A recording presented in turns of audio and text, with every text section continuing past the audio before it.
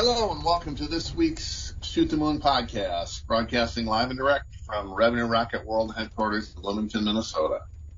As you know, Revenue Rocket is the world's premier growth strategy and merger and acquisition advisor for tech-enabled services companies.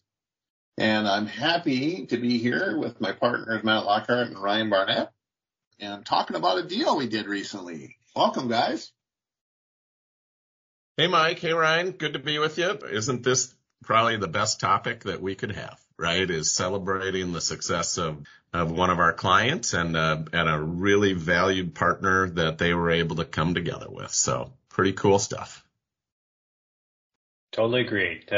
So when we look at deals at Revenue Rocket, we don't believe any deal will get done unless really three huge criteria are met. And that is, it has to be a strategic combination that makes sense. There has to be a cultural fit, and there has to be a financial fit, assuming that there's strategic and cultural fits as well. So if those three all come together, a deal can get done. And there's a ton of work in the background that goes into a deal, from the day of the first meeting all the way to the day of that close. That involves a lot of preparation and a lot of work. But if done right, it can be something just really beneficial to everyone. And this is a case which I saw a deal from the start to the finish, and it was exciting throughout. So, Matt, can you just shape up who this is, what it's about, and the role that we played? Yeah, so let's talk about our client, CMIT of Rhode Island. HTW is their corporate name. Just a great client. And real quickly, they are a strategic managed services provider. And when I say strategic managed services provider, it's because they created just a real strength in serving the hotel hospitality industry, right? So, if you're a common listener of the podcast, we advocate for creating differentiation through verticalization. And this is something that this firm did, and they're a powerhouse in that industry. And they also were part of this CMIT franchise network, a very strong firm, private equity firm in the middle market space, HKW, saw the vision to buy both the franchisor, which is CMIT, the CMIT overall network, as well as the very largest franchisee, who happened to be our client, HTW, and combine those to create what is this nationwide network, as well as this growing nationwide franchisee capability, franchisee store through HTW. And I think it really, to your point, Ryan, checked that strategic box like tenfold, right? And so, it's just a wonderful opportunity for all parties involved because of the strategic nature. But, you got to check those other two boxes, which is the cultural aspect and the financial aspect. And we were able to do that as well. So that was sort of the general nature. We don't need to go through the overall sort of flow, but I think that by giving our client the opportunity to see a few different things, a few different potential deals, it really furthered his understanding of the strategic nature of this particular opportunity. And I think that was great. And being able to come together on not just the value of getting this deal done, but the longer term strategic opportunity for our customer and for all the parties is really kind of what came to fruition. It's a great intro. They were a great client for Revenue Rocket, and I would say that the way that the business was put together was really well done. And I would say that there's something that they did throughout this process that every selling firm should do. And that is they they crushed every quarter throughout the whole process. Mike, how important is that to focus on the business and run the business like it's not for sale? Wow, it is paramount. You know, if you're a regular listener to this podcast, you'll know that we often say you should run your business as if it's not for sale. And the best thing you can do is to continue to have sort of a up and to the right growth trajectory for both revenue and profit throughout the process. It's very easy to get distracted by, you know, everything that's required to kind of go through M&A effort and be thinking about, you know, your future and kind of getting caught up with that a little bit. You know, we see sometimes sellers get a little bit wrapped around the axle about thinking about what's next and spending a little bit too much time on that when they, as much as we said that's important to have some direction on what that's going to be, it's probably more important that you, during a time when you're in the process of selling your business, that you continue to perform really well. It provides comfort that the buyer's buying a growing and robust asset. It makes the negotiations much easier as it relates to, you know, everything that needs to get negotiated in an M&A deal. We often say, you know, you got to negotiate about 150 things once you get past the LOI. So really important that if the business is growing well and very profitable, that those negotiations go so much more smoothly. And in this case, you know, HTW did a phenomenal job of continuing to grow their business, keep their eye on the business, manage it in a meaningful way.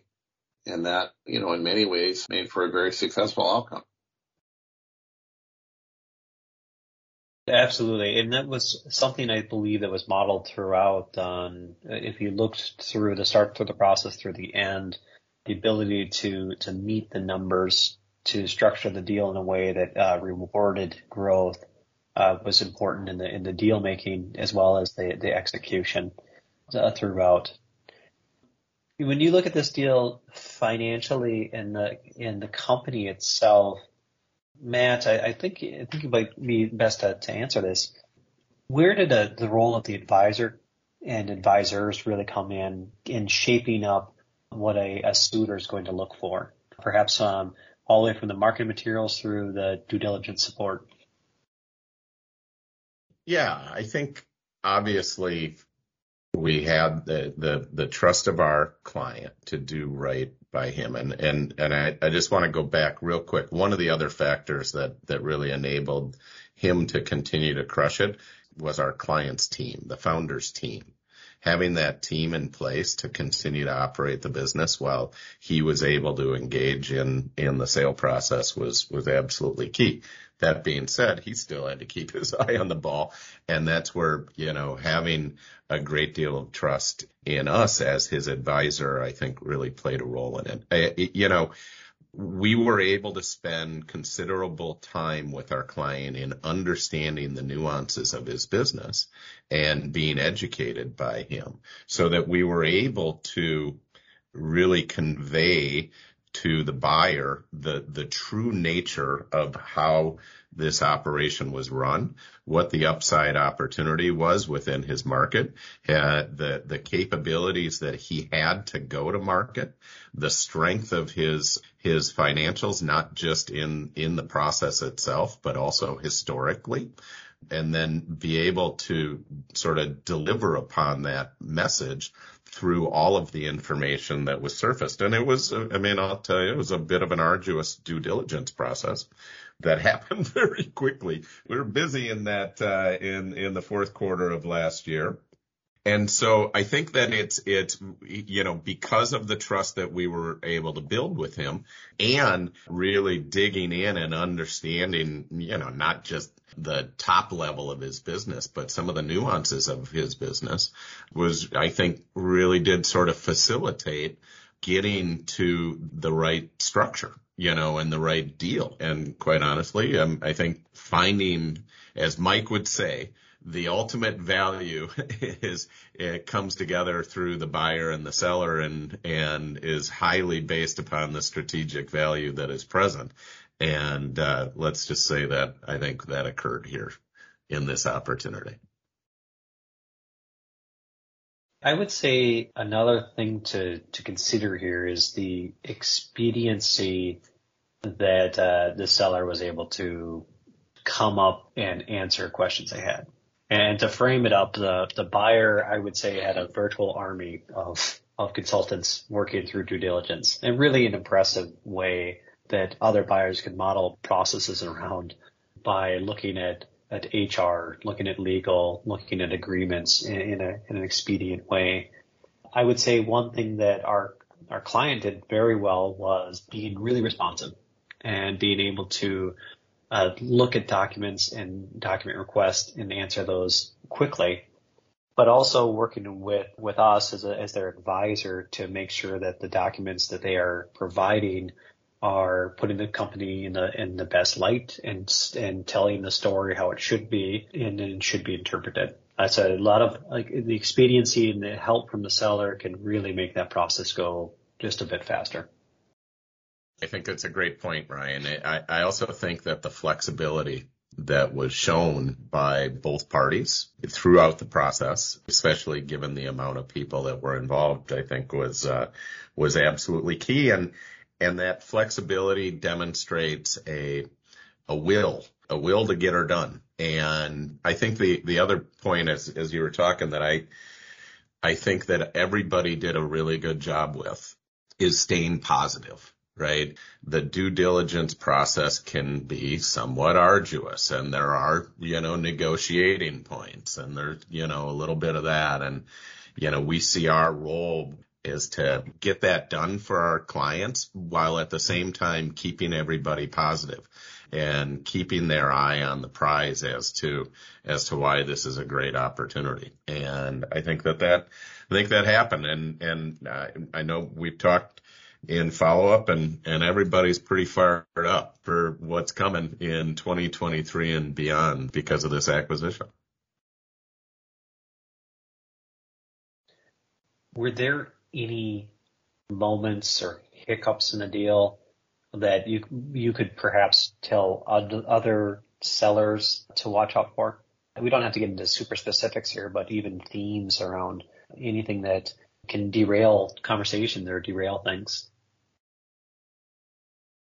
Not major ones. I do think that in this opportunity, and I think it transcends to really all opportunities, Ryan, is understanding and coming together at an appropriate level and an appropriate depth on the forward strategic view. And this was in particular important because our client, he's sold in, right? He's continuing forward as a partner and an important player for this new combined entity. And because of that, making sure that they came together on this is the strategy, at least, and again, these are the strategic elements that are going to create opportunity moving forward. Sure, there's always terms and there's always those things that can create a little bit of hiccup and a little bit of consternation. But, again, keeping the eye on the prize. And there were, some points where it's like, well, did we hear the same thing? Are we talking the same language and so on and so forth? And so giving enough time to make sure that those things are coming together is one of those areas that really does facilitate, getting past other kind of smaller hiccups in the deal. That's a great point. I would say one other thing that I observed was the owner was very authentic from the day one till through the close, and that really was something that was bright throughout the whole process. Is that being consistent in what he believed and what he did, and the team kind of working all together through the right thing was a real bright spot as well. Mike, what other things did you see in this deal that you think our listeners can learn from? Well, I think some of it's already been discussed, but I think our client was very much steady hand on the tiller. He took our advice, which I think is important. I think it's easy to want to sort of grab the wheel, if you will, if you're a seller. Yeah, especially when the negotiation can get heated, it can get challenging. And, I think he was a very level-headed, great executive that used his resources and the tools in the toolbox very well. And one of those was, our team's ability to move this deal forward and negotiate it in a meaningful way. And I think when you hire a firm or an advisor, it's important to take their advice. That's why you're hiring them, right? Certainly we're not perfect, and our advice may or may not sound like it fits for you, but it is based on lots of years of experience and seeing kind of what works and what doesn't in other deals. And I think it's pursuant to, finding the best outcome to leverage the most experienced folks in the room to help you get to the end goal. And, our client in this case did that expertly. I'd like to think that we, performed pretty well for him because of that.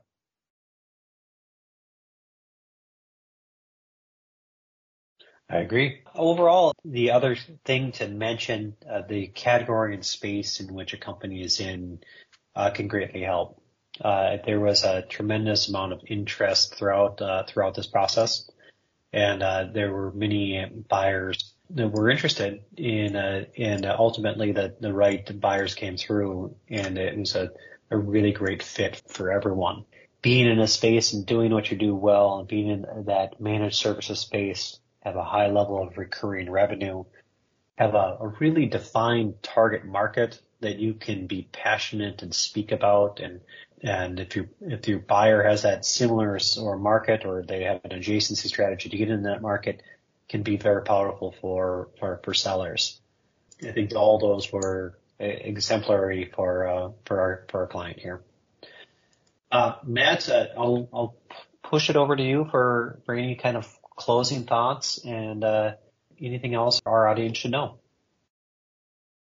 Yeah, I think we've covered it pretty well, Ryan. I mean, I guess the best way to sum it up is a great client, really impressive buyer, great opportunity. They're going to go kill it. And, we're just happy that we're able to play a part in it. And so that's it. I mean, let's go do some more, right? It's super fun. Mike, how do we close it out? There you go, man. Appreciate the tee up. I think I have to tip my hat to all the advisors and the individuals involved in this particular transaction. And certainly there was many of them, and they all were consummate professionals in helping this get done in an effective way. So thank you across the board. With that, we'll tie a ribbon on it for this week's Shoot the Moon podcast. We encourage you to tune in next week, explore and unpack various topics about M&A and the tech-enabled services space in the middle market, as well as growth strategies that'll help you grow organically and continue to take advantage of the great opportunity we all have in 2023. Look forward to you tuning in next week. Make it a great week. Thank you.